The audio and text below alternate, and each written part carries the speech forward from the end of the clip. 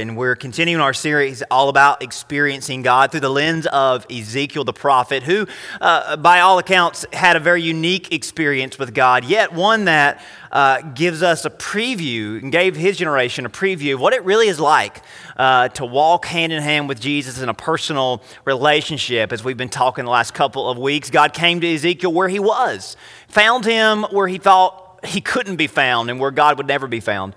And we learned last week that God showed Ezekiel and God showed the nation of Israel that he was a God that we can know. He's a God, a personal God that we can have a personal relationship with. If you have your Bibles, I would love for you to open up with me to Ezekiel 36 this morning. We're going to read in our opening moment from verses 22 through 36, a little lengthy passage, but I want to read it up front to kind of set the stage for what I believe is going to be a really awesome and encouraging conversation. I think God's going to break some people free from some bondage and some baggage maybe you've been carrying around for a while. Maybe you didn't realize it was baggage. Maybe you didn't realize that you had some chains that you were still dragging around. But I think today God might just reveal that and also save somebody from some of that that's holding them back and maybe giving you difficulty about which step is next for you to take. So Ezekiel 36, we'll begin in verse 22 and read through 36. Also, if you want to put a bookmark in Galatians 4, we'll turn there in a little while. Galatians 4, that's pretty easy to find about midway through the New Testament, but if you want to go ahead and put a bookmark there, that'd be great. But if you found your place in Ezekiel, this is God's word through Ezekiel to the nation of Israel. And God's telling him what to say, which you'll see very quickly up front here. Verse 22, therefore say to the house of Israel, thus says the Lord God, I do not do this for your sake, O house of Israel, but for my holy name's sake, which you have profaned among the nations wherever you went. And I will sanctify my great name, which has been profaned among the nations, which you have profaned in their midst, and the nations shall know that I am the Lord. So there's that callback to last week. When I am hallowed in you before their eyes. For I will take you from among the nations and gather you out of all countries and bring you back or bring you into your own land. Then I will sprinkle clean water on you, and you shall be clean. I will cleanse you from all your filthiness and from all your idols. I will give you a new heart and a new spirit within you. I will take this heart of stone and out of your flesh and give you a heart of flesh. I will put my spirit within you and cause you to walk in my statutes, and you will keep my judgments and do them. Then you shall dwell in the land that I gave to your fathers. You shall be my people, and I will be your God. I will deliver you from your uncleanness. I will call for the grain and multiply it, and bring no famine upon you. I will multiply the fruit of your trees and increase your fields, so that you need never bear again the reproach of famine among the nations. Then you will remember your evil ways and your deeds that were not good, and you will loathe yourselves in your own sight for your iniquities and your abominations. For your sake, not for your sake do I do this, says the Lord. Let it be known to you, be ashamed and confounded for all your ways, O house of Israel. Thus says the Lord God, on the day that I will cleanse you from all your iniquities, I will also enable you to dwell in the cities, and ruin shall be rebuilt. The desolate land shall be tilled instead of the lying desolate in the sight of all who pass by. So they will say, this land was desolate, but has become like the Garden of Eden. And the wasted, desolate, ruined cities are now fortified and inhabited. Then the nations which are left all around you shall know that I, the Lord, have rebuilt the ruined places and planted what was desolate. I, the Lord, have spoken it, and I will do it. What an awesome, not just word from God, but promise and proclamation that I think God is wanting to speak into somebody's heart today. But just a little bit about what he's been doing in my life lately. Always care to hear about me, don't you? No, this past week I turned 32. I'm not really sure what I think about it. It doesn't really feel that much different than the last couple of years. I think ever since about 28, 29, I've kind of felt like I'm going downhill. So it's just another slide down the slope. Heartburn's getting worse. I have to take a few more times. I don't take my daily medicine, so it catches up to me about midnight. Now, that is funny, Tammy. I did it to myself, years and years of eating bad things. And I'm only 32, so I'm trying to do better now. I've learned my lesson a little bit. But I ate the greasiest pizza Friday night. I don't know what I'm talking about. So I haven't learned my lesson. I haven't learned. Anyway, heartburn's getting worse. I have to shave more frequently, which is what most people start to deal with at age 18. But it's finally catching up to me at 32. So maybe by 40, I'll be able to not have the spottiness that I have by the end of the day. My knees give out every once in a while, but that's because 20 years ago, which I can't believe it's been 20 years, but 20 years ago I fell and got hurt, and now my knee likes to remind me of that a little bit more than it used to. But I digress. So thank you to all the birthday wishes. Thank you so much. And really, my life's pretty good, so that was just me embellishing some of the challenges that I have. Anybody that knows me knows that I'm a little bit of a challenge to buy stuff for. Not that I'm asking for anything, but my family, you can talk to them. I'm a little bit of an enigma when it comes to, what do you buy him? Now, I have a lot of stuff, so it's not like I need anything. But I don't talk about what I'm interested in to a lot of people. So the people that do know me know that I'm know that I'm weird enough that it's hard to go and buy something for me. But I feel bad. Lindsay she learned pretty quickly. She used to try to explain to her family what I would like, and now she just says, get him a card. He'll appreciate it, because I think she just doesn't want to explain to them, doesn't want to go down the rabbit hole of, well, he's kind of into this stuff, and that's probably a little bit head scratching. But most of you know the thing that I'm into, and while there's plenty of new things out there that I love to buy and I really appreciate, what I love to buy more than anything probably is old stuff. And sometimes the stuff's older than me, but usually the stuff is, from when I was younger and didn't have the means to get it back then. So when I get extra cash or when I get some gift cards or something, I really like to buy, pre-owned, used, and pretty old things. And it maybe makes you think, what's wrong with him? But it'll get worse. Just hang on. And as you would expect, I like to buy things off the internet, and specifically eBay. Now, eBay has been, it's over 25 years old at this point, but some of you probably are pretty familiar with the concept. It's not unlike other auction sites that work in the same way, and I guess the actual inspiration for eBay is real life auctions that you can go to and raise the little sign and all that stuff. Maybe the better analog is yard sales or flea markets, because if you want to buy something used or old or halfway broken, just go to a yard sale, right? But not your yard sales. Y'all probably always pass along good things, but right, yard sales and flea markets are kind of like the original version of eBay. Now, yard sales require going out when it's still wet, when the grass is still wet, and I don't like doing that, and I don't really care for fleas. So eBay has always, that's not even funny. eBay has always been what's worked best for me. Now, I think my eBay account goes back till I think I was like 13 or 14 when I made my eBay account, which thankfully I've got the same one, so I can go back and just see, wow, I think I bought that thing twice. I didn't realize it. It goes back about 13 years. When I was 13 years old, my grandmother and her stepdaughter had come over one summer afternoon, and I was upset at Mom I used to get upset at Mom for throwing away things that I wanted to keep. And this still happens. Lindsay the Spirit has descended upon Lindsay. She throws away stuff that I wanted to keep that, and it was literally falling apart.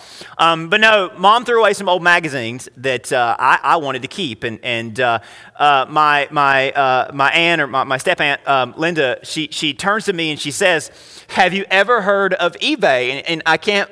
That moment in time, I'm like, "No, I've never heard of that." So I go right to my computer, and within 10 minutes, I've made an account and I've placed my first order. So talk about sharing the gospel and ripple effects just changing your life. From that moment, she says, "Hey, have you ever heard of this?"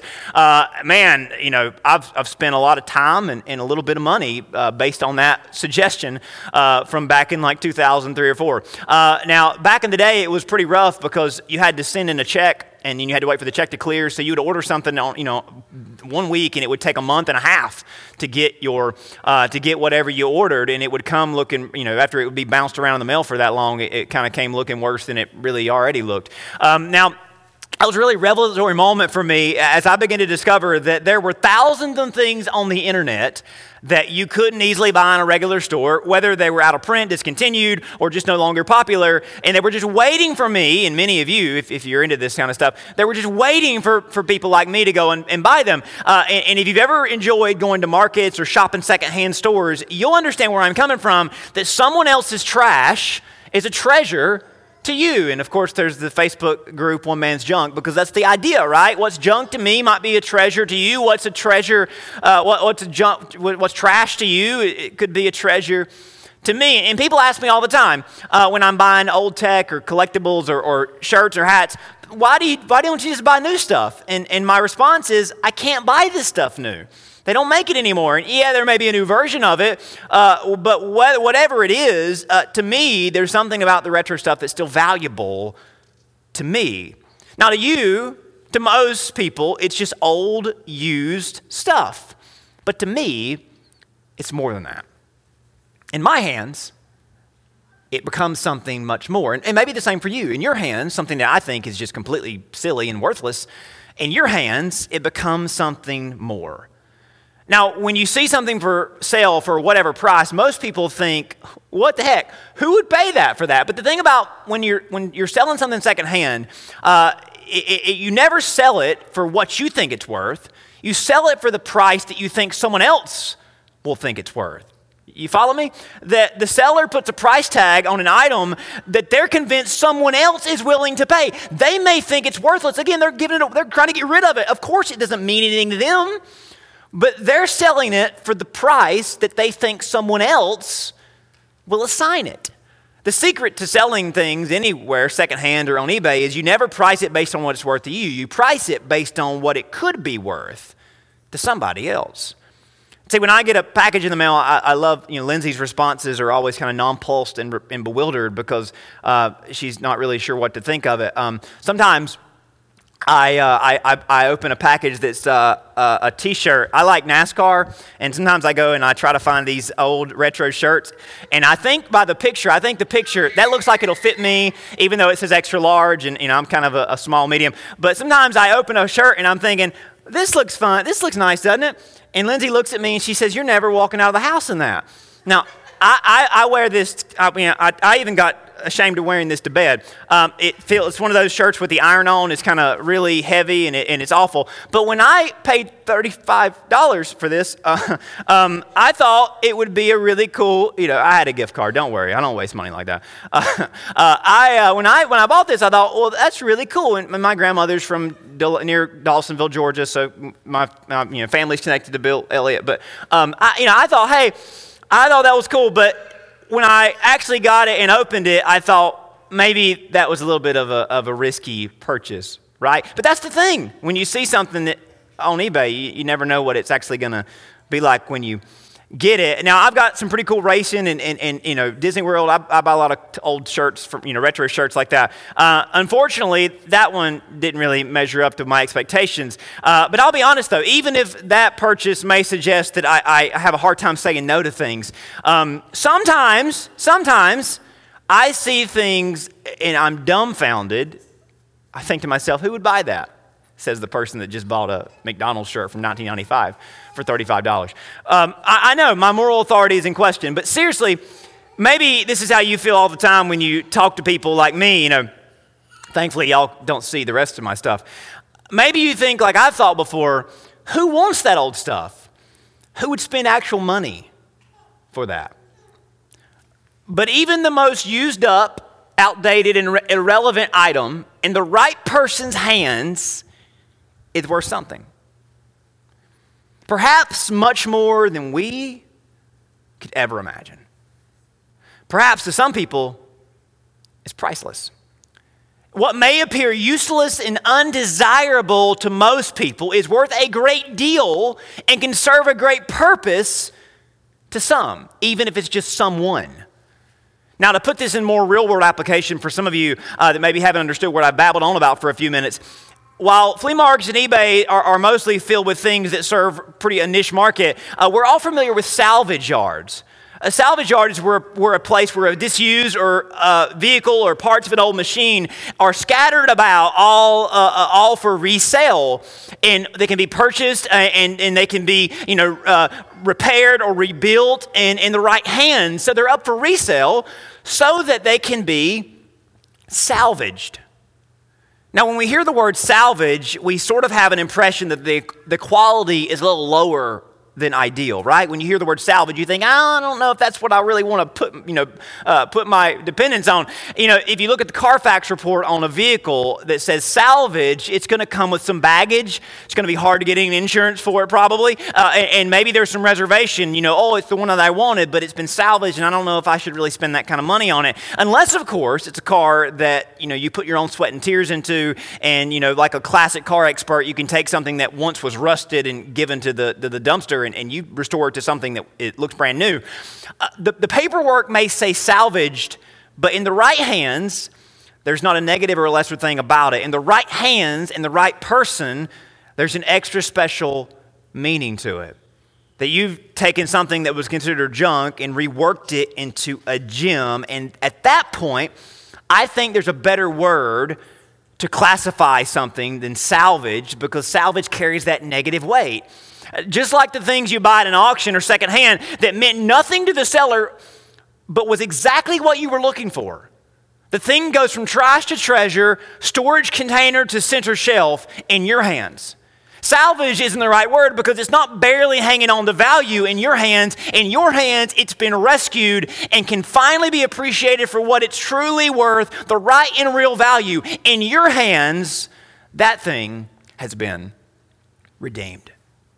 And maybe you were the only person that thing was made for, but to you, it finally met its true purpose. To you and in your hands, it finally reached its full appreciated value. Now, redeemed or redemption is the word that we talk about a lot in church. Within all the different angles of Christianity, usually in step with salvation, maybe you drew the conclusion that the two words are interchangeable, that salvation and redemption kind of mean the same thing. And unfortunately, that's really not the case. In any given song and sermon, you can hear the back and forth, salvation, redemption, and how they're used to define conversion and faith. But we often don't talk about the full meaning of what it means to be redeemed, or what it really means for something to find redemption. I don't think it's hyperbolic to say it pretty emphatically that we don't talk enough about what makes Christian salvation distinct from other proposed religious ideals of salvation.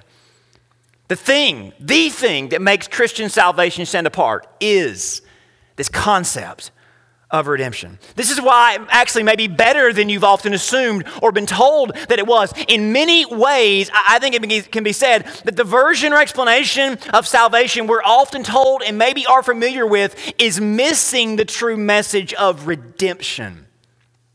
I make the distinction of Christian salvation. Our salvation is inseparable from the word redemption. But in the Bible, there are other models, there are other ideas of salvation presented that were ultimately replaced with the Christian message of salvation. Maybe if you've read the Old Testament enough, you know that the nation of Israel understood salvation much differently than we do. That to Israel, salvation simply meant, hey God, we're in trouble. We need you to come bail us out. We're falling off a cliff. We need you to come catch us, maybe even lower the floor for us so that we don't fall any farther. For Israel, salvation was really just an insurance plan. For Israel, salvation was what we would call a bailout salvation. They got into trouble, they asked God to bail them out, and they would say thank you, but they would go right back to doing what they were doing that got them into trouble. For Israel, they did not really believe that salvation would make them better. They just believed that salvation would prevent them or protect them from the consequences of their foolish decisions. Salvation was an insurance plan. Oh, I had a wreck. Call the agent, he'll take care of it. But I'm going to go back to doing whatever I just did. I'll get in another car and do the same foolish things, and maybe I'll wreck again. But I've got insurance. I'll be okay. That salvation to them was a bailout promise. If we get in a mess, God's going to bail us out, and he'll get us back to where we fell off from. That it was about protecting them from the consequences of their sin. But there's no understanding in the Old Testament of salvation that actually improves their lives. And here's why.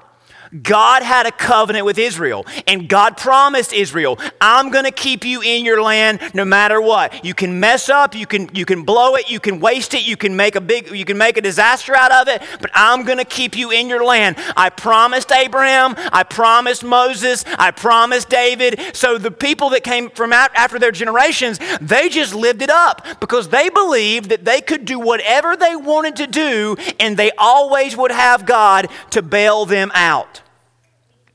They had God's law, and God's law taught them how they could do better and be better. But as they tried to obey God's law, it wasn't working. And maybe that was the point, and that's exactly what God was trying to communicate to them.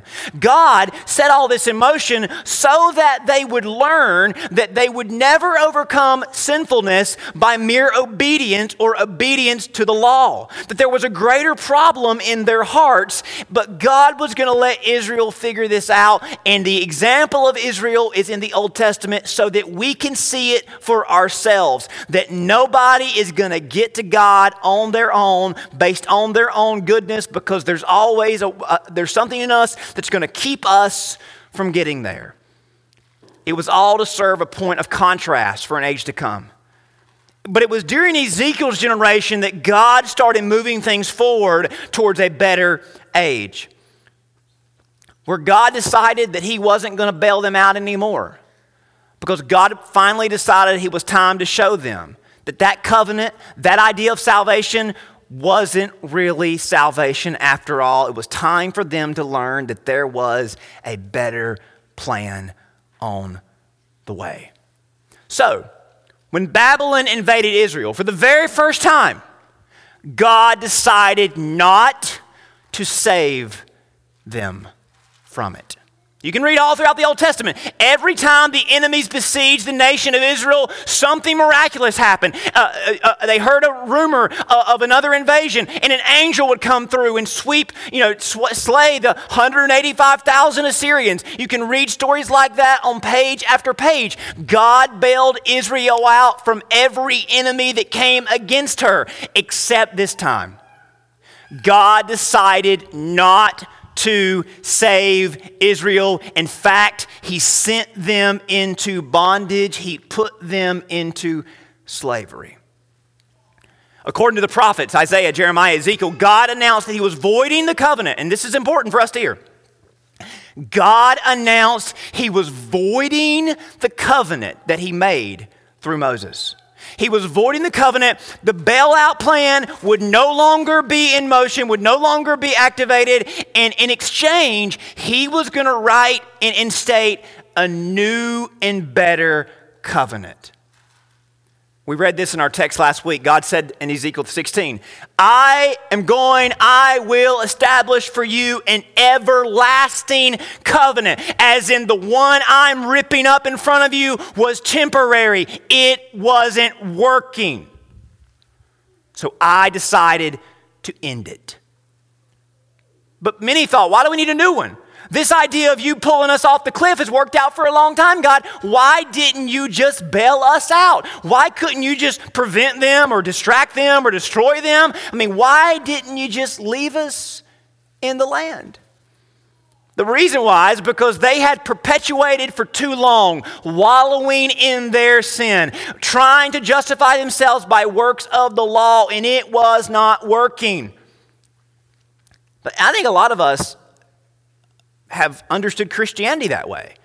That it's just this cycle of, well, I'm going to try to do better, but then I mess up and I ask God to forgive me. I come back next week, I did the bad thing again, but I'm here, God, could you forgive me? There are institutions of Christianity that work that way, right? It's the sin cycle. I sin, I confess. I sin, I confess. If that's how you understand Christianity, let me just make a plea to you. It's better than that. It's better than that. That religious model was ripped up by God in front of his people 2,500 years ago. God put an end to that useless model a long time ago, and he used Israel to show us that it never actually worked and it didn't really save anybody. So God decided to rewrite the terms and make a better covenant. One that didn't simply bail people out, more than a bailout. One that would buy people back from sin and build them up and make them better from the inside out. This was the great challenge Ezekiel faced when communicating God's word to his generation. Honestly, it was brand new to him as well. Ezekiel's generation was looking for the same old bailout salvation, but they did not realize what they really needed was redemption. There's a difference.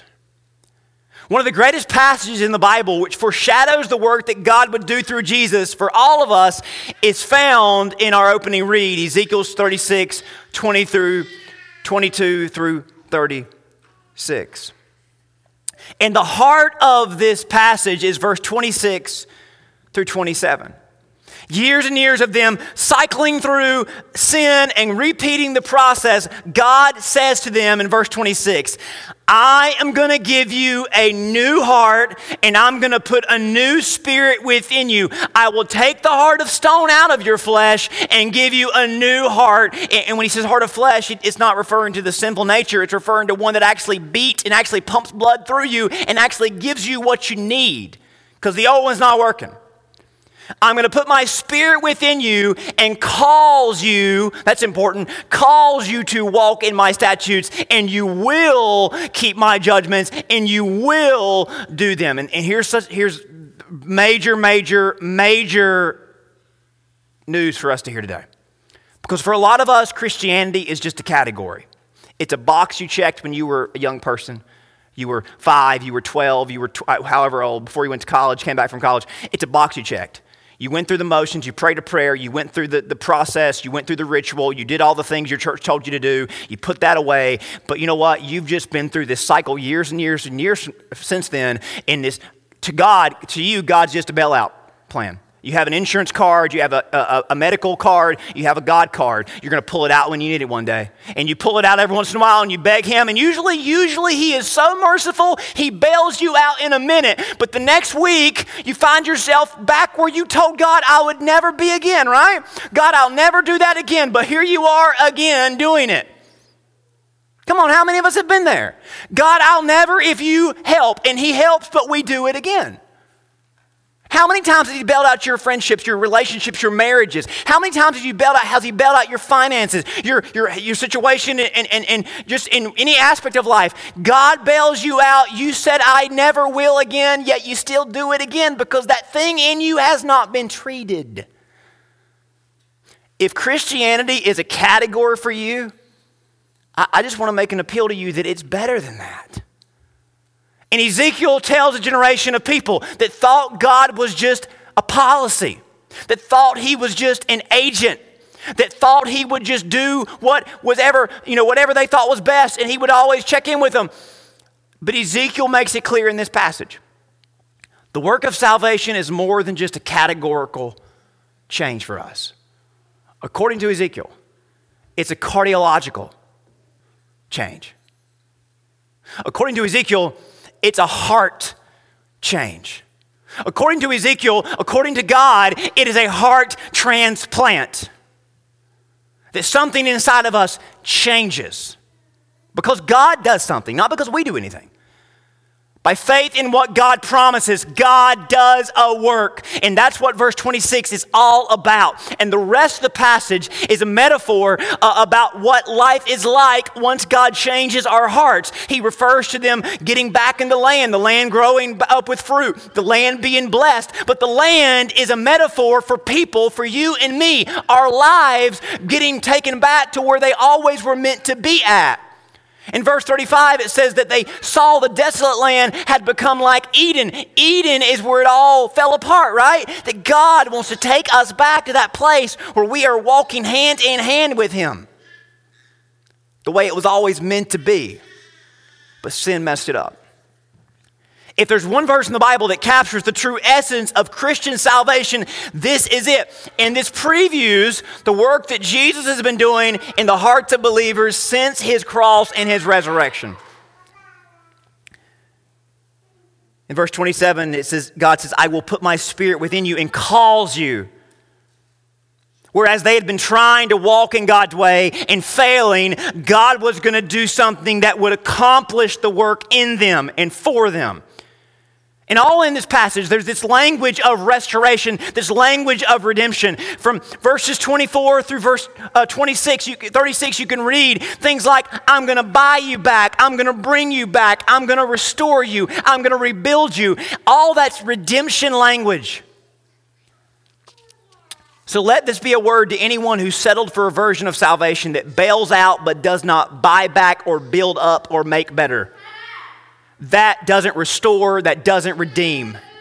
Let this be a movement of the Spirit of God towards the heart that sees Christianity as a category. Let this be a call from heaven for anyone who believes in Jesus, but deep down you would confess that they would confess you have never experienced a change as a result of knowing Jesus. True, actual, authentic, real Christian salvation is better than a bailout. It's better. The word in the Bible for salvation, and this is in the New Testament, the word in the Bible when you see the word saved or salvation is this Greek word, so let's go to the next slide, this Greek word sozo. Sozo means to be made whole, preserved, cured, or rescued. In fact, the idea of salvation isn't just that we would be kept from falling or caught mid-fall, but that we would be pulled back up in better position so that you would not fall again. And let me go back to that slide. I had them out of order. That if your heart is still dominated by sin, if you're still being overwhelmed by struggles that you face, if you're still being overshadowed by shame, if you're still preoccupied by vanity, if you're still disabled by vices, real and authentic and true salvation that makes you whole is not just supposed to wash all this away, but it's supposed to help you overcome it, help you be free from it. That's the concept of redemption. When God catches us and better positions us, He heals that part of us that was prone to falling in the first place. He gives us a newfound ability not only to avoid falling, but to make progress in the opposite and better direction. So Jesus uses that word sozo over and over again, but the Apostle Paul comes along later, introduces another word to help explain what really Jesus was talking about. And it's the Greek word exaggerazo, which is two words put together that means to purchase out of, which is what your English Bibles translates redeem, to buy back from. This is a word, of course, used all throughout the New Testament that makes it very clear that Christian salvation is a redeeming work of God.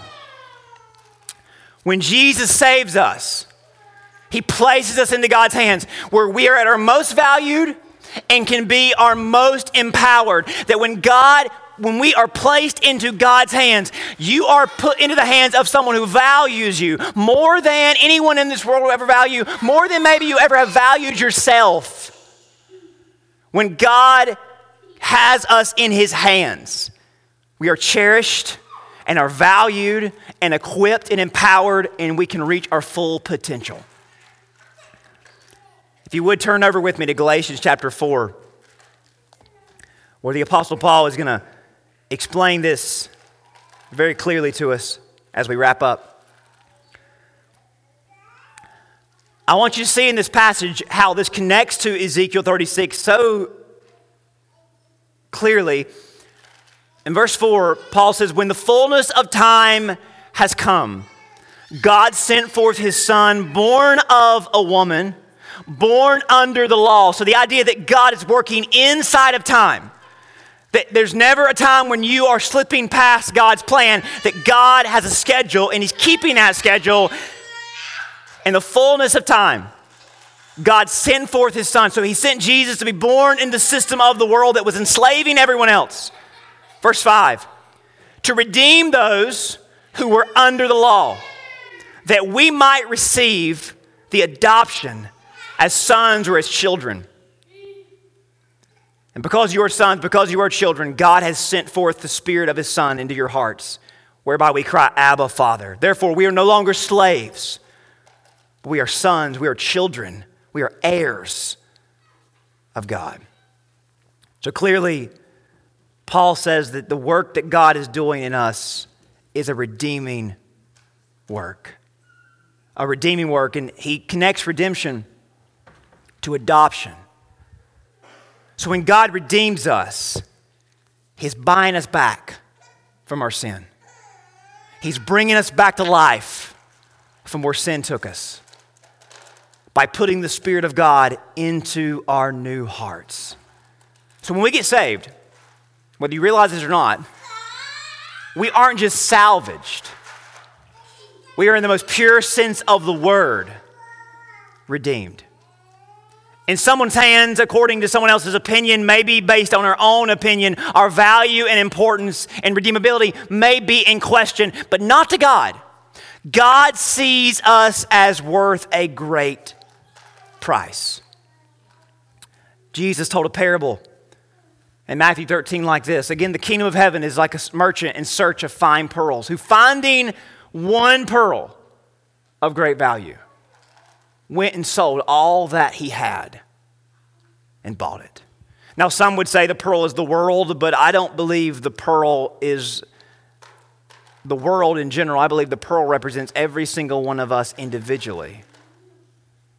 That you and I, we are the pearls. From our vantage point, we might be marred or cracked or scratched, but in the hands of God, all of that can be cleared up. None of that is baggage or a knock against us, but rather part of the story that God is going to tell. And that God is going to leverage all of it for his story that he's going to write through us and for us. The kingdom of heaven is like a merchant who went searching for a pearl. Not everyone values pearls, and this could be anything else, but not everyone values things the same way. But to God, you and I are that valuable pearl. The promise of redemption is when we surrender to the redeeming work of Jesus, he takes our past, our present, and our future and begins breathing his Spirit into it.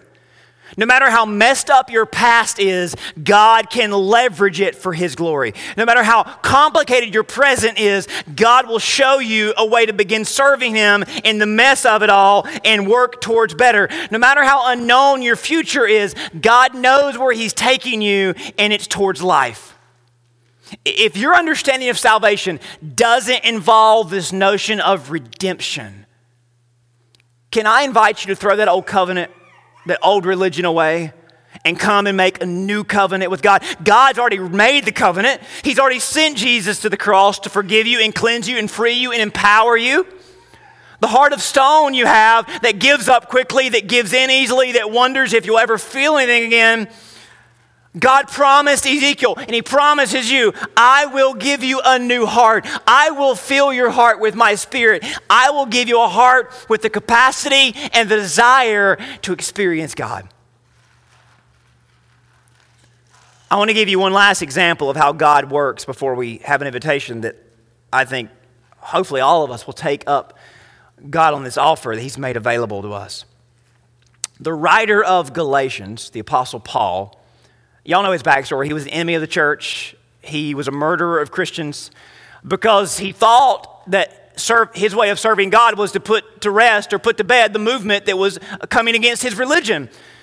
He was clinging to that old covenant, so he was murdering Christians. And we'll remember, we're introduced to Paul, then going by Saul. We're introduced to him when he's consenting to the death, leading the charge against Stephen, one of the first deacons in the church. Paul didn't stop there. He began to rampage against the church, causing many in Judea to scatter, and actually led to some of the first church plants outside of Judea. Acts 11 tells us, those who were scattered because of the persecution that rose over Stephen traveled as far as Phoenicia, Cyprus, and Antioch. Keep that in mind. So in the meantime, you know the story. Saul gets saved. Jesus appears to him and shows him a better way, and Saul tries to find a place to worship, but nobody wants anything to do with Saul because they're too blinded by the man he used to be. He tries to go to Jerusalem, and they say, hey, babe, maybe you should go back to Tarsus and see if you can fit in there because everybody here thinks you're still a killer. Yeah, Jesus forgives everybody, but, Saul, you've got a lot of blood on your hands. You murdered Stephen. Maybe you should go back home. So Saul goes away for a while. We don't hear about him for several years, even a decade. And then in Acts 13, here's what Luke tells us. Now there were in the church at Antioch, remember Antioch, the church that started because of persecution that scattered them? There were in the church at Antioch prophets and teachers, Barnabas, Simeon, who was called Niger, Lucius of Cyrene, Manaen, a lifelong friend of Herod, the Tetrarch, and who is it? Saul. And the story goes that while they were worshiping the Lord, fasting, the Holy Spirit says, so not the preacher, not the deacon, not somebody in the prophetic spirit, but the Spirit of God spoke. Set apart for me Barnabas and Saul for the work to which I have called them. Now where are they again? Antioch. The church that was planted as a result of Saul's persecution becomes the home church of Saul. Are you following me there? The church that helped inadvertently plant, that he helped plant because of his persecution against the church, became a safe haven for him. When he lost all of his friends and nobody accepted him, he went back home, went into the church at Antioch, the very church that he helped start as a murderer, became the place that God called him and appointed him into ministry. That, in essence, is redemption. God doesn't waste anything. He redeems everything. Do you think it's a coincidence that Saul ended up in the church that he helped start as a murderer? No, the story is that so we will understand God redeems everything. Acts 13:3 says they laid their hands on them and sent them off. Not only did they lay their hands on Saul, but God laid his hands on Saul. Someone whose worth was in question, whose value was doubted after all that he had done, was priceless in the hands of God, our Redeemer. Later on, Saul, redeemed and retitled Paul, he wrote this in reflection of what God had done. I want you to listen to these words that he wrote in 1 Timothy chapter 1. I thank Christ Jesus our Lord, who has enabled me because he counted me faithful, putting me into ministry. Although I formerly was a blasphemer and a persecutor and insolent man, I obtained mercy because I did it ignorantly in unbelief. The grace of our Lord was exceedingly abundant with faith and love which are in Christ Jesus. This is a faithful saying and worthy of acceptance, that Christ Jesus came into the world to save sinners, of whom I am chief. However, for this reason, I obtained mercy, that in me Christ might show patience as a pattern to those who are going to believe on him for everlasting life. Did you know that God has been patient with you in your rebellion, in your sin? And he's lined all of this up for you. Not to pay you back, but to win you back. And did you know that God can redeem and actually use the broken pieces you bring to him, not for you to work out, but for him? He invites us to come as we are and see him work things out. The hurt and the pain that your unchecked emotions caused, the pain that maybe an addiction caused, the lust that wrecked a relationship, the greed that kept you from participating in God's activity, the jealousy that broke up your family. God can take all of those things and redeem them and use you as he frees you from them. If you've trusted in God for salvation, but all you know is being bailed out, it's time to come and receive from him something better than a bailout, and that's redemption. He purchased you dents and all. He desires to restore you to a place like you've never been before. Before you got the dents, before you made those decisions, you were born with a predisposition to make bad decisions. But that's part of God's plan. Jesus paid for your sin. He paid for all of our sin. He will save you from the earthly eternal consequences, but right here, right now, He wants to redeem you for an earthly and eternal purpose, and He will give you a new heart, a new birth, and a new life. Just as you were born into a life of sin, you can be reborn into a life of salvation. That's what redemption is. Religion takes you back to that same place that you stumbled from. But salvation, Christian redemption, takes you to a new place, to a better place.